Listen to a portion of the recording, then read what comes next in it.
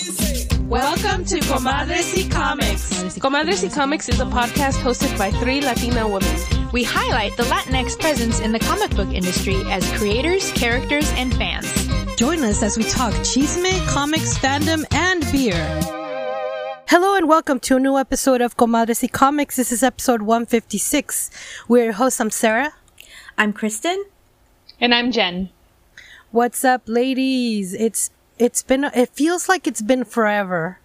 But that's probably not true. It's just maybe just being sick, plus work, man. Gosh, those work hours just catching up has been really fucked up. Any stuff going on? I know you were in Hollywood yesterday, Kristen. What's up with that? West Hollywood. Yes, there's a difference. Place to be. Well, I have a friend. He's the younger brother of my best friend, and he rode in AIDS Life Cycle, which is a 535-mile trip from San Francisco to Los Angeles, and he fundraised money to go towards AIDS research and assistance. And so he was scheduled to finish yesterday. And the race ends in West Hollywood. And so he lives in West Hollywood. So a lot of his friends and family were there to celebrate his amazing accomplishment and just hang out for the afternoon. And it is Pride. There was so much stuff going on in West Hollywood and lots of amazing energy all over the place. But Eddie and I, by 9:30, were like, we're tired. Let's go home. That's when everyone is just starting to come out. And I was just thinking, there was a time where we could have been there all day, hanging out, drinking, eating. There was a taco guy. It was so much just amazingness that was going on, and then be like, let's go out after and go to the bars. But not anymore. Those days are over for me. I have to take a nap during the day to prepare to go out now these days. Well, it looked really smashing from where I was standing. You were right next to a pool, and I'm like, take the shot and jump in the pool, Kristen. Man. It looked like a happening party. I was it was a jealous. lot of fun. And that's just his place where he lives, so he has access to that for free, and he didn't even have to pay any extra to reserve the rooftop bar. Man, that's cool. That's baller right there. That's awesome. Wow. Man, I miss going to West Hollywood. Getting blank out drunk. One time, actually, in West Hollywood, this is what happened. Okay. It was Christmas time, so we were off work for a week for the holidays, and my coworkers and I had planned to go meet in West Hollywood. And we met at 3 p.m. And I was prepared. I was like, okay, let's go. We're going to have a fun. We went to, what's the big giant margarita place? The place that's also in Santa Monica. Yes, we went to Cabo. Fiesta, I think it's over there. It's Fiesta. Oh, Fiesta Cantina? Something like that. Fiesta Cantina. So, anyway, we went, we partied, we had fun, we did all the happy hours, and by 9 o'clock, people were throwing up in the gutters. You know, I was like, I'm tired. I want to go home. I was like, and this was probably close to 10 years ago, so I was way younger then. And I was just there, left by myself at 9 o'clock. And I had prepared for a long night, so I was drunk. I had to go sit in my car for 2 hours before I could go home. I was so disappointed. Oh, no. Man. Yeah, Dang, but West Hollywood's always a good time. Oh, yeah, for sure. Yeah. The last time I was in West Hollywood, my phone, I lost my phone. My friend's jacket was stolen. It's just a good time for all. Jeez. That's with Miss Piggy and Kermit the Frog. It was just nuts. Nuts, man. I mean, you can't make this shit up, dude. It was just like a magical, crazy unicorn night. It was just nuts. That's why it was my favorite. Like, oh my god, like I have some fun hazy memories of West Hollywood. Yeah, hazy memories. That should be it. Yeah. All right, guys. Now it's time for Chisme de la Semana, and we have some chisme relating to Ms. Marvel. Kristen, would you like to start us off? Yes, so it's not really so much chisme, but just the fact that Ms. Marvel dropped last week. We'll be getting a new episode this next coming week, and people are so into the vibe of this new TV show. It's more all ages, teen friendly than most any of the other Marvel MCU streaming stuff that has been released, and I think it really is just something that are taking people who have never read the comic by surprise, because I think that if you've read the comic, you know the vibe of that character and of that story and everything. And I watched it last week and I really enjoyed it a lot. I am still super salty about the fact that they've changed her origin from being an Inhuman to getting basically her powers in a different way, which I won't spoil for any of you who haven't watched it yet. But we knew that going in, and I didn't like it then, and I still don't like it now after seeing it. But overall, I really enjoyed it a lot, and it really, really warmed my heart to see all of those pictures of the actress. I don't remember her name, Imani something or other, dressed up as a little kid as Ms. Marvel. Like, she is a fangirl. She's been a fan of this character for a lot of her young life. And I also was like, man, she's too young to be Ms. Marvel. And obviously she's playing a teenager. She's playing 16. I'm like, she looks too young. And I looked up her age. She's actually 19. So she just is a young looking young woman. But I really enjoyed it a lot, and am really looking forward to, hopefully, fingers crossed, the success of this TV show and of her character leading into other young teen character streaming properties, because those were all books that came out when I was just getting into reading.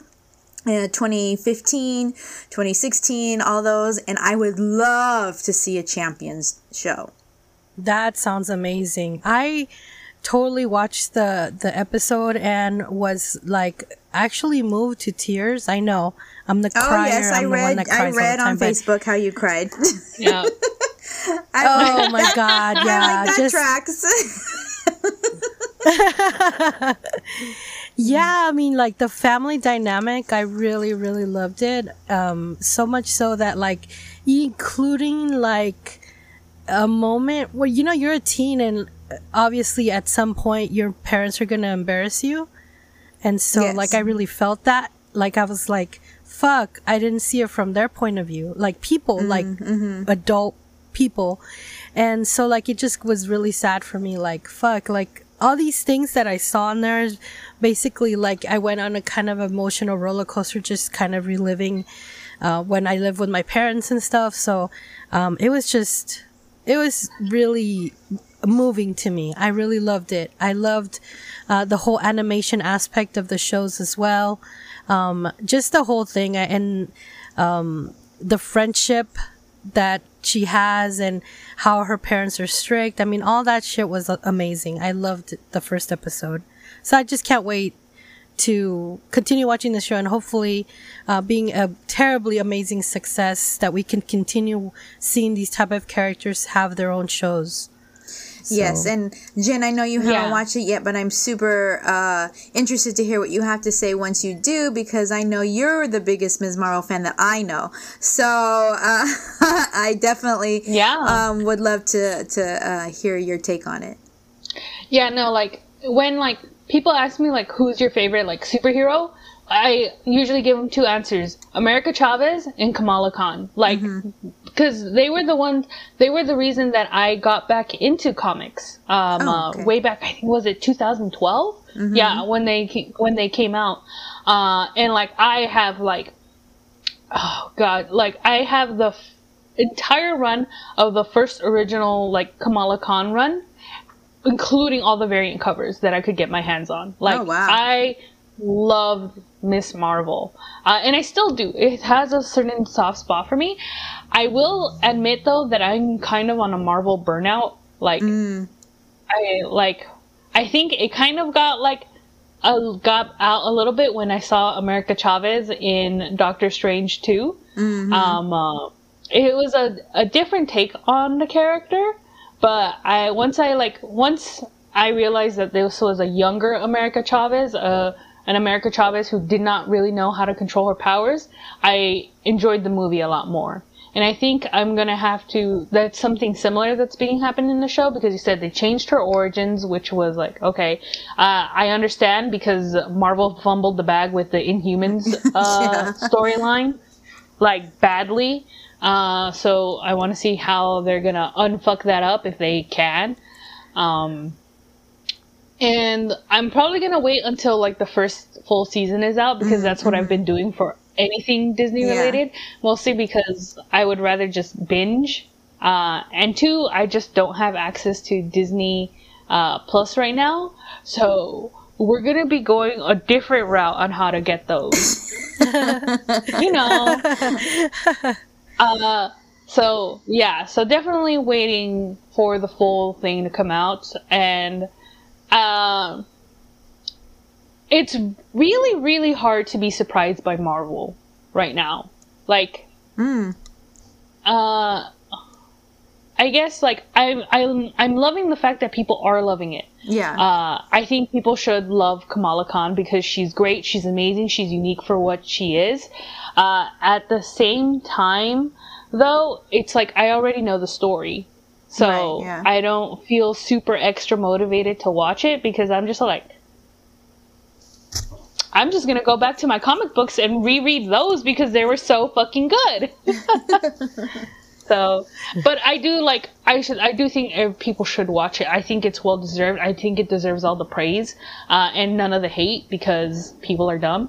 And I think if you enjoy the show, read the comic. Oh my God, read the comic. It's so good. Yeah, that's my thoughts on it. I've heard a lot of comparisons to Scott Pilgrim. And at first I was like, what are you talking about? But then I was like, oh, I get what you're saying with all the effects and all that kind of stuff. And I think that's what's really resonating with a lot of the younger viewers. It's just a lot. That's cool. Yeah, it's the way they did it was really, really cool. And I was actually surprised. I didn't know what to expect. Because exactly what you're saying about America Chavez, I was so disappointed with that portrayal in Doctor Strange.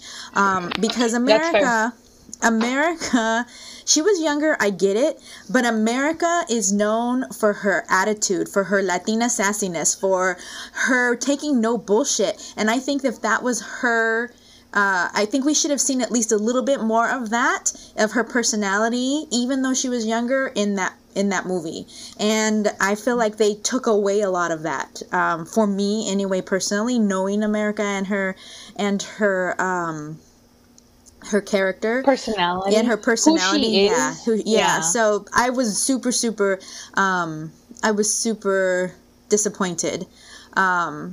So, and I wish they would have done a little bit more to kind of lean into her ethnicity and her Latinidad, other than, you know, just her saying "ay Dios" once in the movie.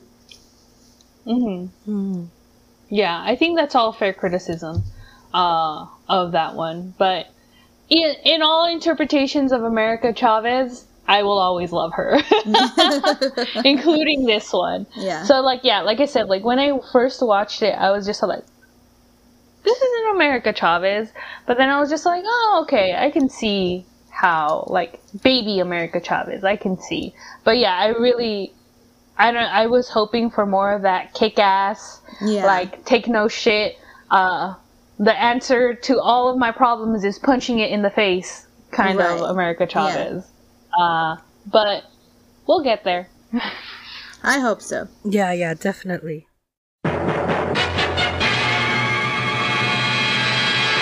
All right, guys, now it's time for On My Radar. And on my radar, this is Sarah, we got another tip from Gerardo Lopez. This time, he has shared with us a new show that's going to come out on HBO Max. It's called Gordita Chronicles. I know. I'm so excited. It follows this family, and it's actually going to take place in the 80s. The series is going to premiere Thursday, June the 23rd, and it's basically, this is what it is. The year is 1985, and Cucu Gordita Castelli has just said goodbye to all her friends and family in Santo Domingo. She has moved to Miami with her marketing executive father, Victor, bold and vivacious mother, Adela, and status-obsessed older sister, Emilia. I'm sorry, Emilia. I was going to say Amalia. While living in America is far from what they imagined, the song and America the Beautiful, Cucuy says, I think they oversold it. Because the Castellis are determined to take charge of their Strange New World, the coming of age series about a family, opportunity, love, resilience, and boldly defy the status quo in the pursuit of the American dream. So it already looks super funny. You could see the trailer. It's available to watch. It's actually executive produced by Zoe Saldana, and also directed and produced by Eva Longoria. So I'm very excited about this show. Obviously it's the 80s, so everybody's like big hairspray, bright colored clothing, where, you know, having a swatch is like so cool, and the latest kicks and all of that stuff. So I had two, but it was a big kind of status thing. Like you had a swatch, you're like, oh, you're cool. And so Cucuy is ta gordita. Obviously, she's a little fatty cutie. But immediately, like, the bullying commences. So, but it looks like a lot of fun. It seems like it's a lot of laughs, and so I can't wait to watch it. I'm very excited about this, and I'm so glad that Gerardo Lopez shared this information with us. Thanks, G. Yeah, that again is Gordita Chronicles. I'm gonna have to get that that login info from my friend, so I can watch it. Honestly, I'm really surprised by the amount of like Latino content on HBO Max, because they recently just released Father of the Bride, and I'm gonna watch that one for sure because I've heard a lot of good things, and like there's Gloria a Latino Estefan is Father in of the it. Bride. Oh, I know. I had no idea. Oh my God, Gloria Estefan, Miami Sound Machine. I loved that conga song. Oh my God, I used to watch that video on VH1 like all the time. It was so good. I can't wait to watch it. I forgot that it was coming out. Yeah, Oh, I had no idea. It's already. I think it's already out. Yeah, it is. So, I'm gonna watch it after this. Yeah, it's on HBO Max. So yeah, definitely. If you have it, watch it. And like I said, like Los Spookies is on HBO Max too, and now Gordita Chronicles. They have a lot. Like when you like go into HBO Max, they have a Latino section. Yeah, they do. Yeah, so they do. So HBO Max, I see you. Yeah, I mean, right now I think on the title page they have Vida, because obviously that series already came to its conclusion, but you can rewatch it, and that was some great content too. I never finished it, but I really liked it. Oh no, I did. I was so sad. Oh, I haven't seen it, so don't tell me. Well, for me, on my radar is the first #1 issue of Jane Foster and the Mighty Thor. And just like Jen says, if someone asks her who her favorite character is, she'll right away go to Ms. Marvel or America Chavez. And for me, definitely Jane Foster's Thor was one of the first characters that I really gravitated to and enjoyed reading the ongoing storyline when Jason Aaron was writing it. And so I was really looking forward to reading her back into this storyline, and I didn't know what to expect. But the storyline, basically, I read it last week. It came out on June 8th, and basically we are finding Jane Foster in her apartment as Mjolnir comes crashing through the window, the ceiling, who knows what, and just lands in her apartment. And she's like, what the heck is going on? And so basically this first issue is Jane discovering that Thor actually now is the Allfather, and he has just disappeared, and Mjolnir in some way, shape, or form made its way to Jane. And so Jane now is basically left with kind of a choice. What is she going to do? Is she going to pick up Mjolnir again and become Thor? Because if you read the first storyline, or the original one, she was Thor for a while. She was battling cancer at the same time, and becoming Thor really wreaked a lot of havoc on her body. And so every time she became her human self again, she was even more sick than when she started. So, but she needs to make this decision quickly, because word is spreading fast on the chisme line for the villains in where are they from? Up in Asgard. There we go. I'm like, where are they from? And so all of the villains are rising up to try to take over Asgard, because word has spread that the Allfather is missing. So she is basically hemming and hawing when all of a sudden this voice comes to her from Mjolnir, and is basically chastising her. Is like, why are you just sitting there? You need to get your ass moving. Basically, like, you gotta go save Thor. And she's like, what the heck? Who is this speaking? And guess whose voice is talking to her from Mjolnir? The actual original Allfather, Odin, who did not at all support her becoming Thor to begin with, and was actually physically, they fought.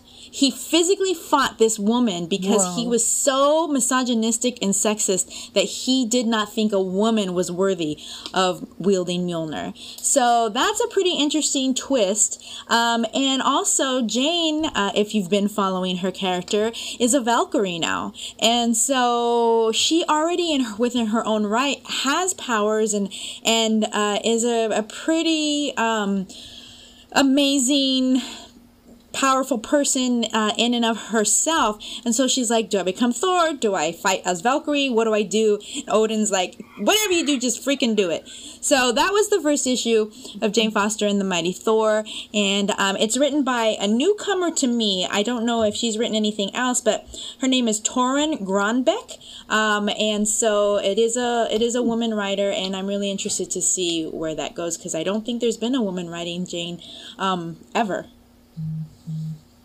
Maybe in the Valkyrie one, but I can't remember who writes that one. That's kind of cool. Yeah. I can't remember either. I'm going to check right now, but go ahead. Well, that sounds super cool.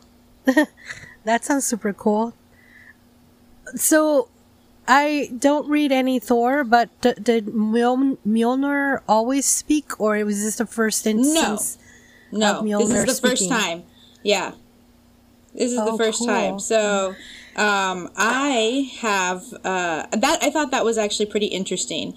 So, and especially it being someone who was in no way, shape, or form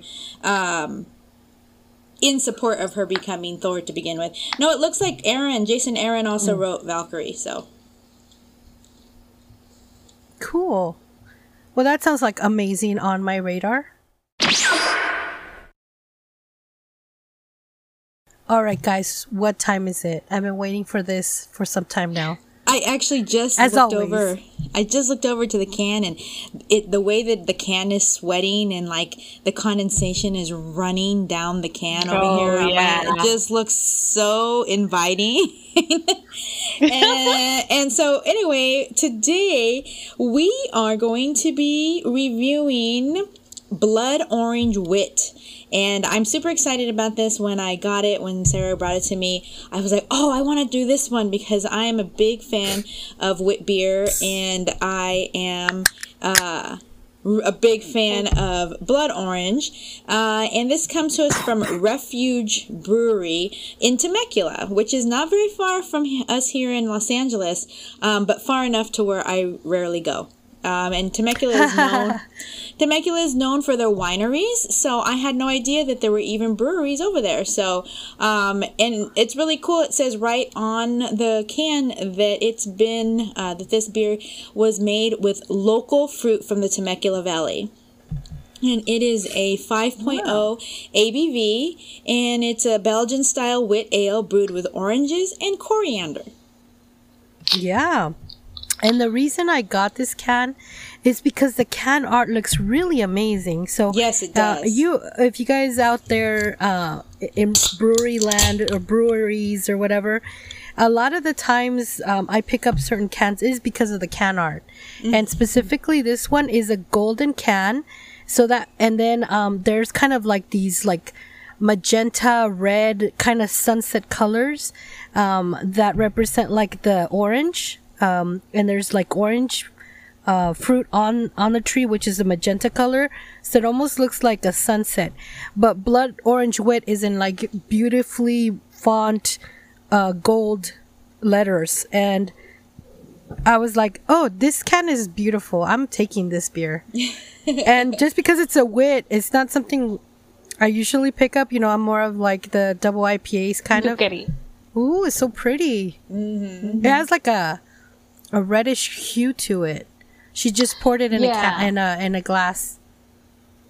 Yeah. So I was pretty impressed.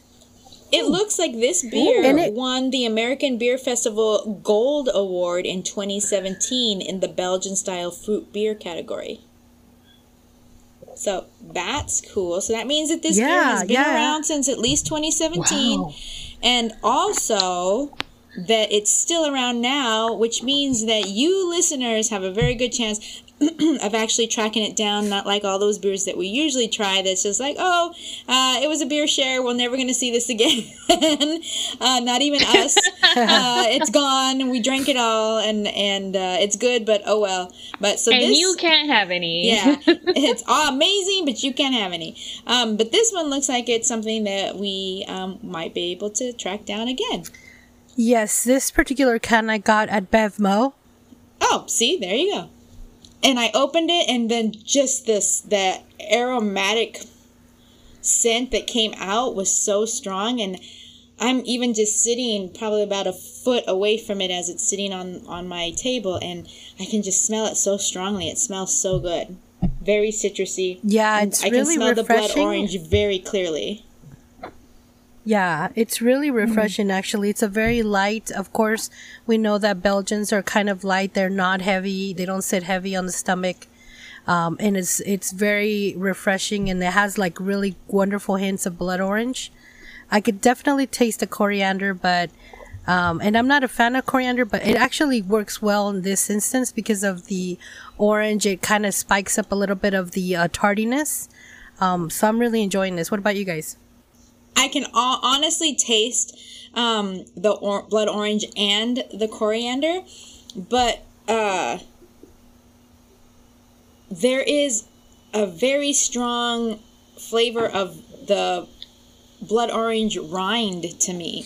And I don't know how they make it. Do they put the whole orange in there? They just put the pulp in there? I don't know, but I taste the rind very, very strongly. And a lot of times I don't like that, but it actually works here. Yeah, I think this Amber Festival Award is well deserved. Yeah, it's really, really good. I like it a lot. How about you, Jen? I'm really enjoying it. It's really, really, honestly, it's really hot and it's humid. So this thing, like, it's cold, and it's fruity, but not in that beer fruity. Like you said, you can very clearly taste the grapefruit. And I guess the coriander, it's not funny. We've had a couple of beers now with coriander in them, which I think is kind of funny. so I'm getting used to the flavor, and I don't mind it. I'm kind of liking it. So it's good. It's super refreshing, and I can see why it won an award. This is a beer that I can like knock back 3 out without like thinking about it, because it's just like it's like have you ever tasted like really good water? like kind of like it's kind of like that, but like more flavor. Like I mean this in like a nice way. Like I could drink this like if it was water instead. I mean, compared to IPAs, it's definitely lighter. It's definitely not as heavy and thick on your palate. But it's a wit beer, which is what you expect for a wit beer, which is definitely more of like a wheat and Belgian style. The Belgian flavor, taste, profile that I usually get in a Belgian beer, I do not get here. I get more of a wit beer flavor. So that's interesting to me. But I really like it a lot. It's definitely a good summer beer, and I would definitely be interested in trying to make this into a shandy and see how it tastes. Ooh, shandy! Yeah. What? Yes. I have lemonade in the fridge right now. Oh my god. Yeah, that's a great idea. Totally. During the summertime, loving to try different beers with lemonade and see what works. Sometimes it works, sometimes it doesn't, but I drink it nonetheless. I like that. Now, this is a very attractive beer. From the can art to the flavor profiles, and citrus is one of my favorite fruits, specifically oranges, and so I'm really liked it. Are we ready to actually rate it? Yes. So yeah. On a rating scale of 1 to 5. 1 to 5. With 5 being the best, but if we want to go off the scale, 6 being a Super Saiyan, I definitely think I would give it a 4. A 4 out of 5. I really liked it a lot, but that rind taste is a little bit. I mean, I like it, but that rind taste kind of stayed on my tongue a little bit, and so I don't know if I like that part of it. But very refreshing. Like I said, I love blood orange. I love wit beer, and it's summertime, and it's perfect for a nice, hot, humid day. How about you, Sarah? This is Sarah, and I'm going to give it a 5 out of 5 because I find it super refreshing. I'm in the podcast room, so it's hot in here, like hot. I just took a shower, and like I already feel the beads of sweat, but I feel like the beer is really, what is it called? It's really refreshing, so it's really doing its job. I really love the can art, the whole presentation. I'm going to give it a 5. This is Jen, and I'm also going to give it a 5. Mostly because I mostly taste more blood orange than the rind, and honestly, I'm not the biggest fan of blood orange. So the fact that I'm enjoying this so much, I think that immediately shoots it up to a 5 for me. Because else I would have said 4, but I think right now, like the fact that I'm really enjoying something that is blood orange, that's kind of unexpected for me. So, 5. Nice. 5 out of 5. Excellent. I love this rating, and I loved enjoying this beer with you guys. So that has been our beer review. Alright guys, now it's time for our book review. And what are we reviewing today? What are we reviewing? I was trying to find it before you got to that part. Well, we are reviewing Ripple Effects number 1. That was given to us by Fanbase Press. And let's see right here. It is... The cool thing is this first issue is going to be available on Hoopla Digital on June 15. So in a few days. June 15. Yes. Yeah. All right. And chapter 1 is called Invulnerably Vulnerable. It is created, written, and colored by Jordan Hart. The artist is Bruno Cirillo. I hope I'm saying that right. I'm so sorry. That's better than what I would have done, I think. The letter is Oceano Ransford. And we have a couple of other names. Shane Kadlechik is the color flatterer. Perry Literal is the consultant, and Justin C. Harder is the cover artist. This one is interesting. I don't think I've ever really seen like a tribute to a consultant before in a comic book. Like, could it be because the main character does suffer from a chronic illness? The consulting would be from the medical side, medical standpoint. Yeah. Anyway, basically the synopsis is in a world that is no stranger to superheroes, George Gibson is invulnerable to physical harm but fights every day to stay alive. Suffering from an acute case of type 1 diabetes, his invincibility is offset by a defective pancreas that must be monitored and treated daily. This incurable disease makes George's body both his greatest strength and his eternal weakness. So I think it's gonna be like a small. It's a 1 out of 5 for this story arc and storyline. So we just read the first issue.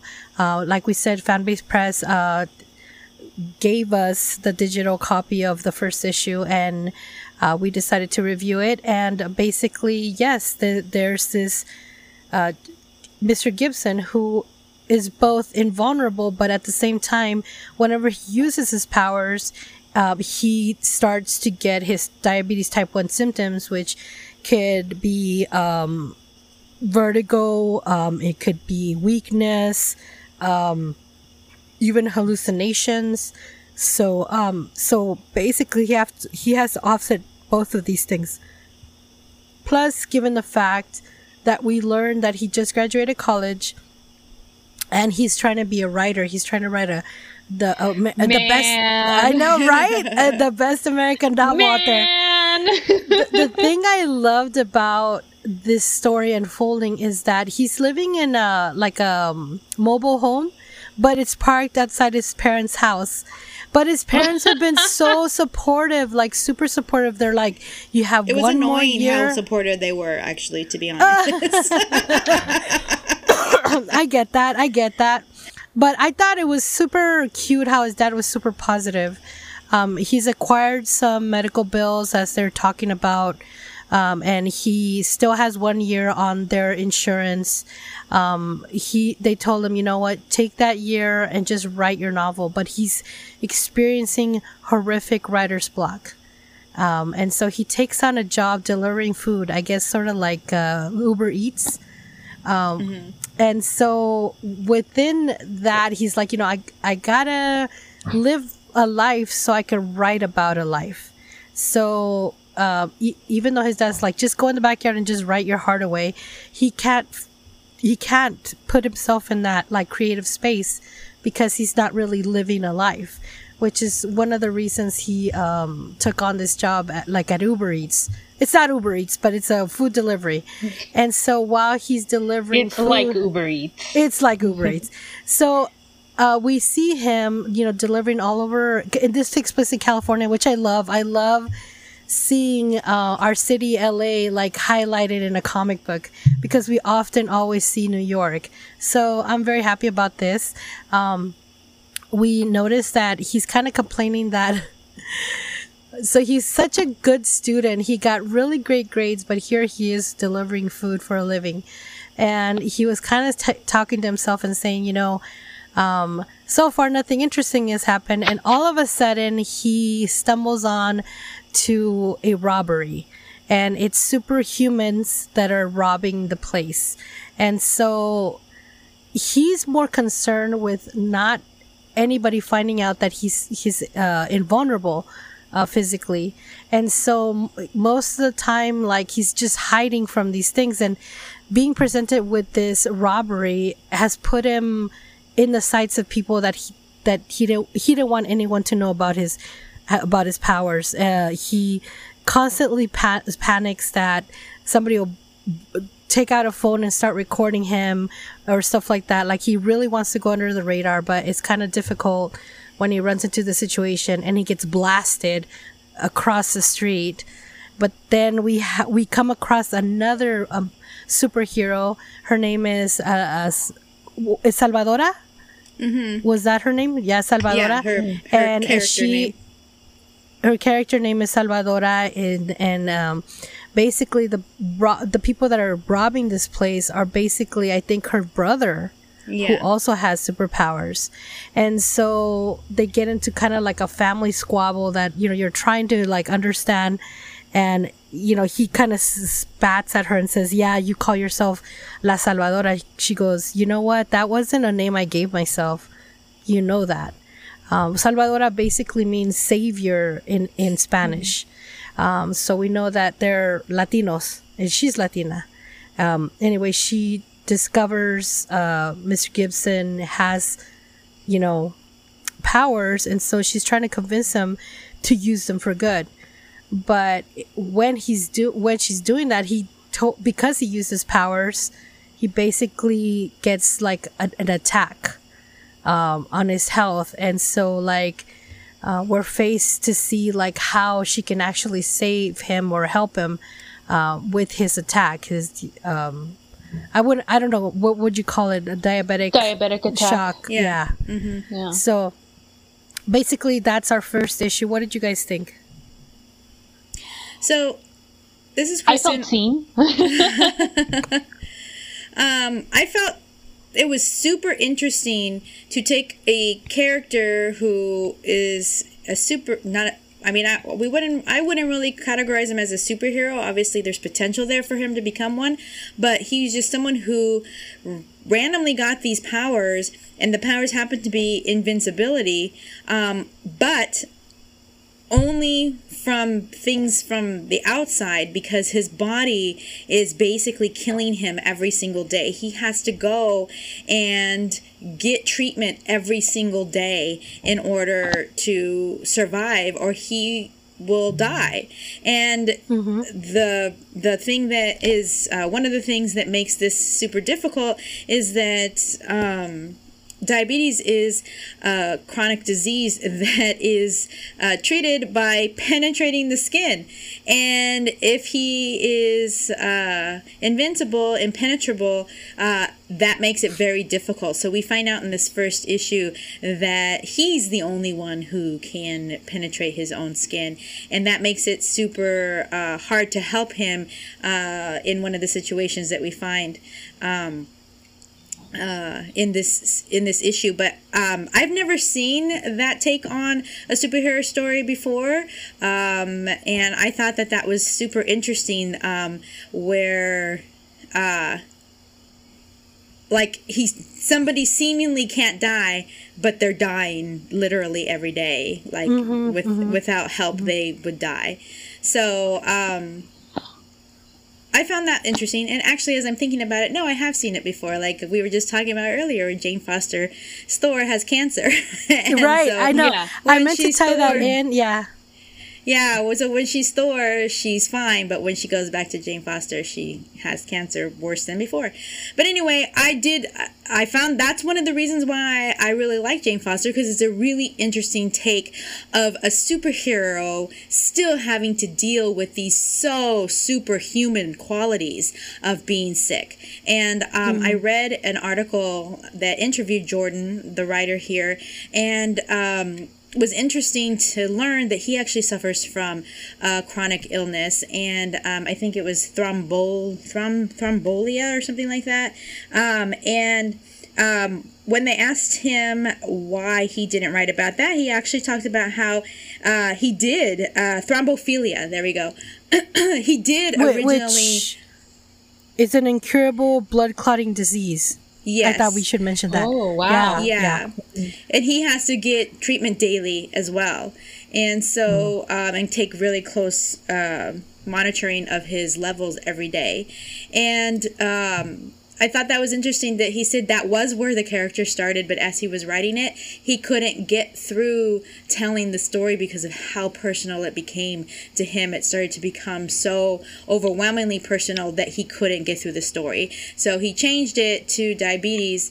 He has a friend who has type 1, and so he had a little bit of information about that and could also see how his friend was dealing with that as well, but gave him enough perspective away from it to be able to write it easier than what he had. So I thought that was super interesting, and the fact that there are so many people in the United States who do suffer from chronic illness, and definitely diabetes is a big one. So I thought that was a really interesting take on the superhero genre.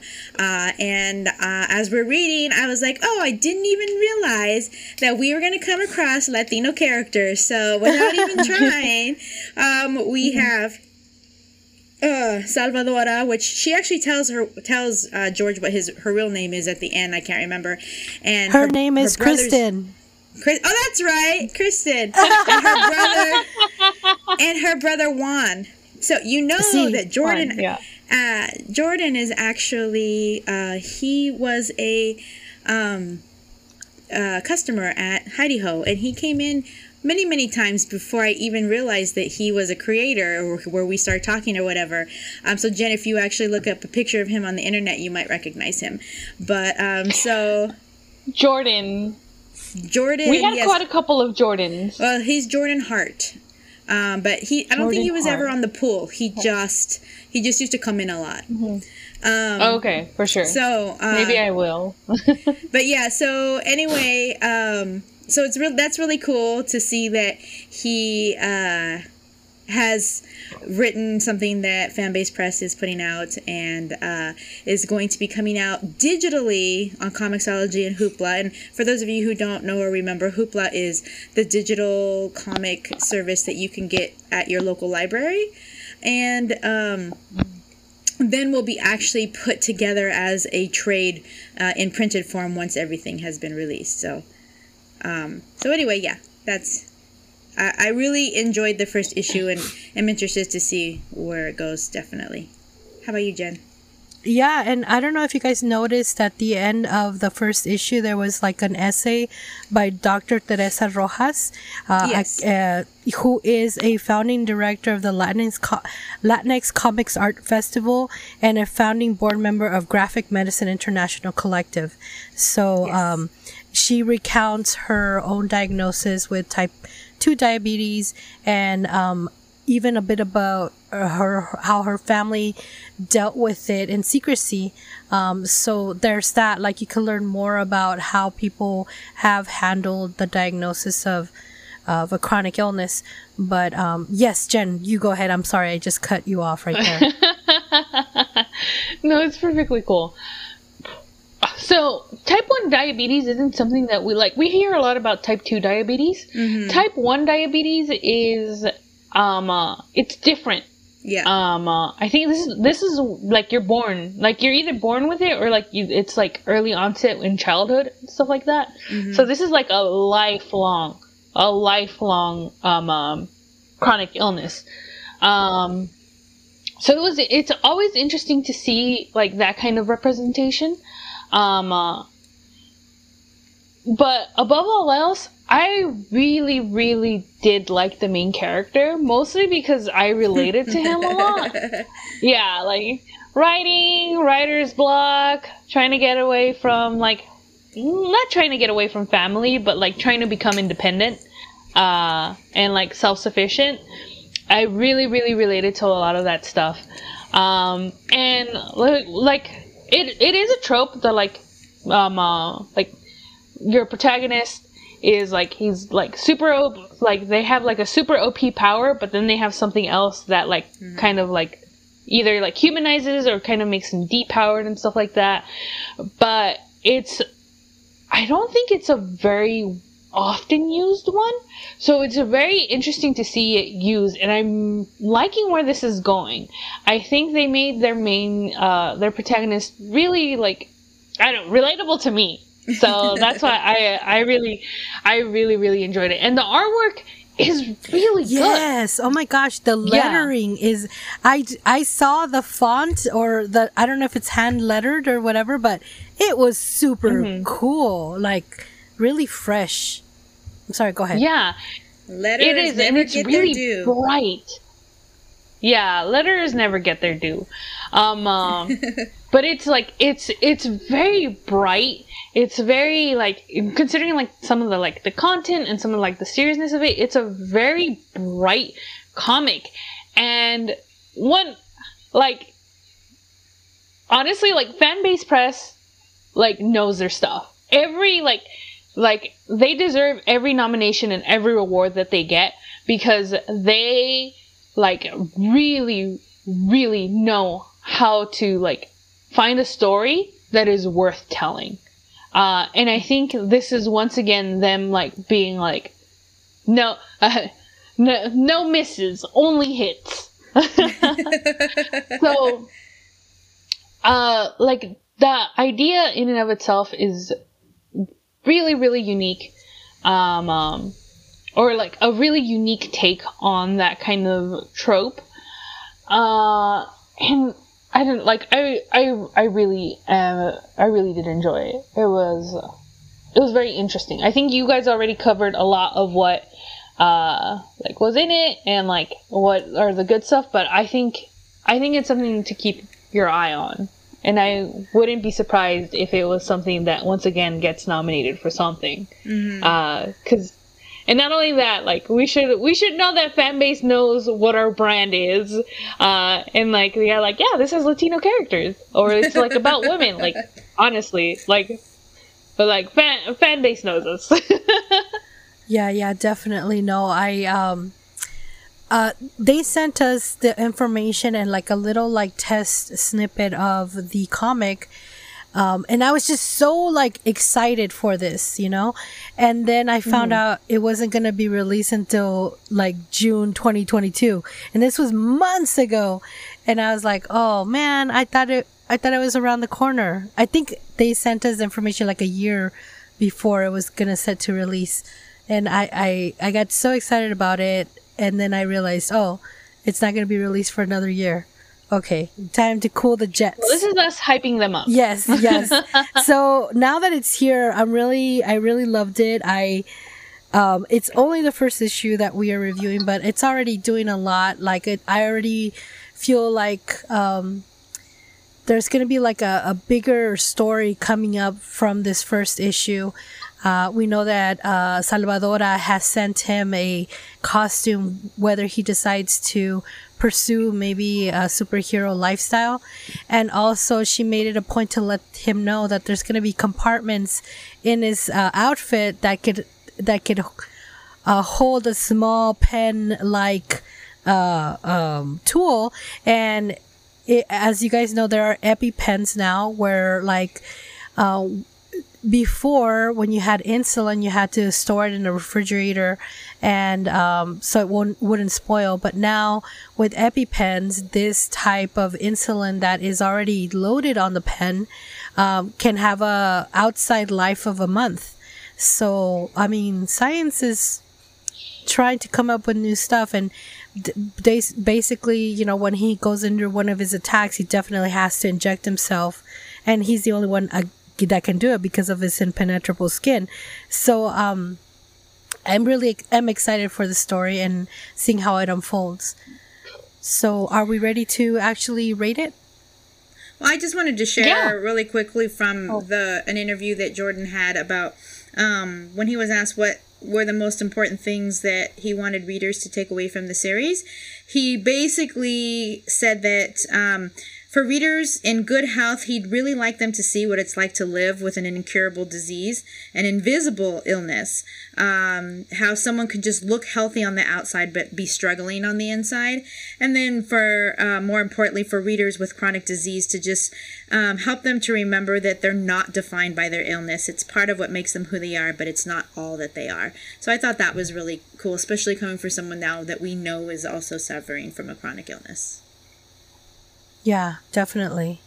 Yeah, I mean, definitely we all need to be seen, and like Jen was seen as part of George's being a writer and stuff like that. It's really rare to see illness being portrayed in a comic book. It just so happens that you read the Jane Foster run where she was battling cancer, but it's very rare that we see anything like chronic illness or anything related to characters on the comic book page. So this is definitely something different for me. Like, I haven't read that before. So are you ready to rate it? Yeah. Yeah. You go ahead, Jen. Okay. I'm gonna give it. I want to give it 3, but we have not hit the climax of the story, so I'm gonna give it 2 conchas. Because I really did enjoy it, and I like the art. I like where it's going. But I'm going to give it a 2 because we don't know what's gonna happen yet. So I hate to like be full bored on it yet, but it's definitely like you're still getting 2. Like, you're doing good. Like, 2 out of 3 this is bad. promising, very promising. Yeah, 2 out of 3 ain't bad. So 2 conchas for me. What about you, Kristen? Okay, so this is Kristen. Yes, and I also am going to give it 2 conchas. I am really interested to know where it's going to go. I'm really excited that we have some Latino characters that are basically put in the forefront of this first issue for us. And definitely the way that issue 1 ends, we see that Salvadora Kristen is going to be part of the ongoing storyline, because she's trying to recruit George into becoming a superhero with her. And so, and then of course we have the conflict of her brother basically becoming a villain. So I definitely am excited to see where it's going to go. I'm super on board for the way that they're dealing with the issue of chronic illness and him having to deal with it and also be a superhero at the same time. In addition, poor George, to having writer's block and not being able to really follow his dream. Like, I can understand why he's like, I have a lot of crap going on in my life. Like, I can't be a superhero. Like, I'm trying to write the next greatest American novel. I'm trying to deliver food. And here I am also trying to just stay alive.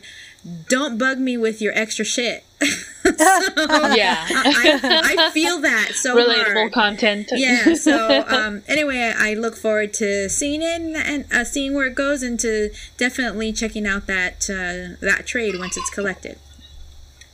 Oh yeah, most definitely. I really enjoyed the story. I enjoyed the story. I even enjoyed the lettering. I mean, that's just attention to detail. That kind of detail. And I just looked it up. The letterer has been Eisner nominated for his lettering. So obviously, I was like, I see you. You have talent. It's amazing. Like at the very start, I was just like totally in love with the lettering. The art was really good. I liked all the characters. I can't wait to see the family squabbles between Juan and Kristen, and definitely loving this whole like story directed at chronic illness, being one of the major characters in the story. So I'm gonna give it 3 conchas. And Kristen is not a very usual Latina name, so I'm just gonna go ahead and put it out there that I am I am the motivation for Jordan to have named his Latina superhero Kristen, because he saw me at the comic book store. I love it. I read that, and when I read the name, I smiled. And just that whole dialogue, them on Catalina Island, and he's like, "Oh no, don't tell me your name. Like, you've already kidnapped me. We're in a secluded area, and now you tell me your real name. I don't feel good about this." And that was just a really great like scene right there. But yeah, anyway, that has been our book review. All right, guys, now it's time for En la Librería. Jen, what do you have for us today? So today I have for you something called Debut, an anthology of rising comic artists. And the little brief tagline they have underneath is, this anthology has over 190 pages of comics made from a unique collection of 6 full-length stories from up-and-coming comic creators. So it's a pretty big project, and it has like samples of all the stories that they have, and these are like 6 kind of, I think it's 190 pages, so they're gonna be like short. It's an anthology series, but the artwork looks really unique and really like you can see the creators like style and what it is that they're going for, and kind of like what genre it is that they're trying to break in. So I think it's interesting just because it is from people that we don't know, and it's a pretty like ambitious thing. So this is, it currently has a goal of $2,463. It's currently at $1,973 with 46 backers and 11 days to go. I'm all for supporting up-and-coming artists. This one, it's like the person who's or like the company, yeah, they're called Clan Comics. Ignore that name. It's UK based. Okay. Yeah. Oh my god. Yeah. Yeah, like it's the UK. They don't know the implications of that. So, the person, they're from Glasgow, UK, and the 6 creators, they're not all from the UK. Some of them are from the US. Let me pull up the creator. One of them is Wassim, who's a UK based artist, writer, and filmmaker. Infernal Robin, who is a self-taught artist and storyteller currently based in Washington, in the US. Sarah Allen, who is I hear they say an ambitious comic artist eager to create worlds that live rent-free in her mind. Patty Tomlinson, who is Scottish. Vivi, who is a graphic designer and also a self-taught artist. Vanessa Cittadino, who is the creator of the webcomics Dribblish Dribbles and co-creator of Coin-Operated Clone.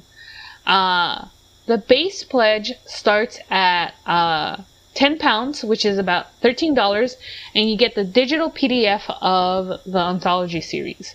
At £15, which is about $19, you get the paperback of the anthology. And then at £18, which is about $23, you get the paperback and the digital copies. And then it keeps on going with some tiers having prints, and there is a hardcover option, which is £45, which is about $56. So they have their stretch goals. They have a price distribution and like where all the money is going to be going to. It's actually like, I have seen Kickstarters that ask for more for a campaign. So this is actually like, it's a pretty humble goal that they are very, very close to hitting. So I would suggest checking it out. It's Debut, an anthology of rising comic artists on Kickstarter. That sounds super cool. Alright guys, now it's time for Juntos y Fuertes. Kristen, what do you have for us today? Well, today I have for you all a super cool art museum that is opening on June 18th. It is going to be joining the Cheech Marin Center for Chicano Art and Culture is going to be joining the Riverside Art Museum. And it is a public/private partnership between the Riverside Art Museum, the City of Riverside, and the comedian Cheech Marin, one of the world's foremost collectors of Chicano art, which I did not know. That's pretty interesting. Wow. The new museum is just going by the Cheech. So the Cheech will be the center of Chicano art, not only for painting, but also for sculpture, photography, and video arts. It's a 61,420 square foot center that will house hundreds of paintings, drawings, photographs, and sculptures by artists including Patsy Valdez, Sandy Rodriguez, Carlos Almaraz, Frank Romero, Judith Hernandez, and Gilbert Lujan. A significant portion of the collection will always be exhibited and continue to be toured at venues across the nation and throughout the world. And the cool thing about us talking about that today we're recording on June 12th. June 18th is their grand opening. So that is next weekend. You can go celebrate with them as they open their doors for the long-awaited Cheech Marin Center for Chicano Art and Culture. There's going to be vendors, food, live music. It's going to be an event for the whole family to enjoy, and it is completely free. Admission into the Cheech on opening day. Wow. Here's some sadness, though.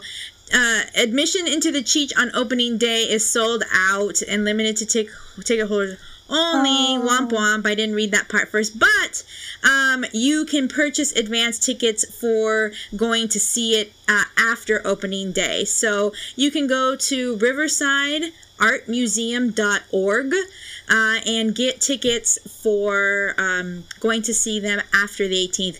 But kind of sucks because that art festival for opening day sounded really cool. So the Cheech grand opening celebration June 18th, and then moving forward you can go to riversideartmuseum.org to enter and enjoy the Chicano art. Wow. Yeah, reason to go to Riverside. I know. Unless, like, seriously, like, sorry, Riverside, but you don't really have anything interesting. But this is interesting now. Definitely. Yeah, definitely. That, and also that art, not an art collective. I think just the one that Nathaniel Osoyo's friend has, the gallery. Mm-hmm. Yeah. Oh, yeah. Other than those two things, I don't see why I would go to Riverside. Road trip, guys. Road trip. All right, guys, that brings us to saludos, and saludos goes out today to Gerardo Lopez. Thank you so much for interacting with us on social media. Thank you so much for listening to our show. Thank you for contributing to our show. It's always a pleasure. You always have some great chisme or just on your radar. And thank you so much for interacting with us. We really appreciate that and your support of our podcast. Sir, saludos goes out again to Gerardo Lopez. Muchísimas gracias. Yeah, thanks, G. All right, guys, that brings us to the end of this episode. Where can they find us? You can find us at comadresycomics.com. That's right, at our very own website where you can find links to all of our social media on Instagram, Facebook, Twitter, and you can also find our email address, which is comadresycomics@gmail.com. Yes. All one word.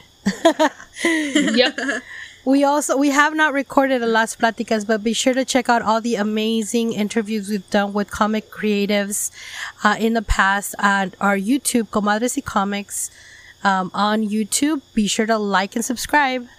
And you can also watch on TikTok, where I will share on my radars that are not necessarily the ones that I've shared here on the actual podcast. Every Tuesday, I look to see if there are any books out by Latino creators and share them for you on our TikTok. Yes, definitely. You could always check out the beers that I've been drinking all around everywhere on our Instagram. So yes, that's where you can find us. Thank you so much for listening, guys. We have been your host. I'm Sarah. I'm Kristen. And I'm Jen. Bye, guys. Bye. Bye.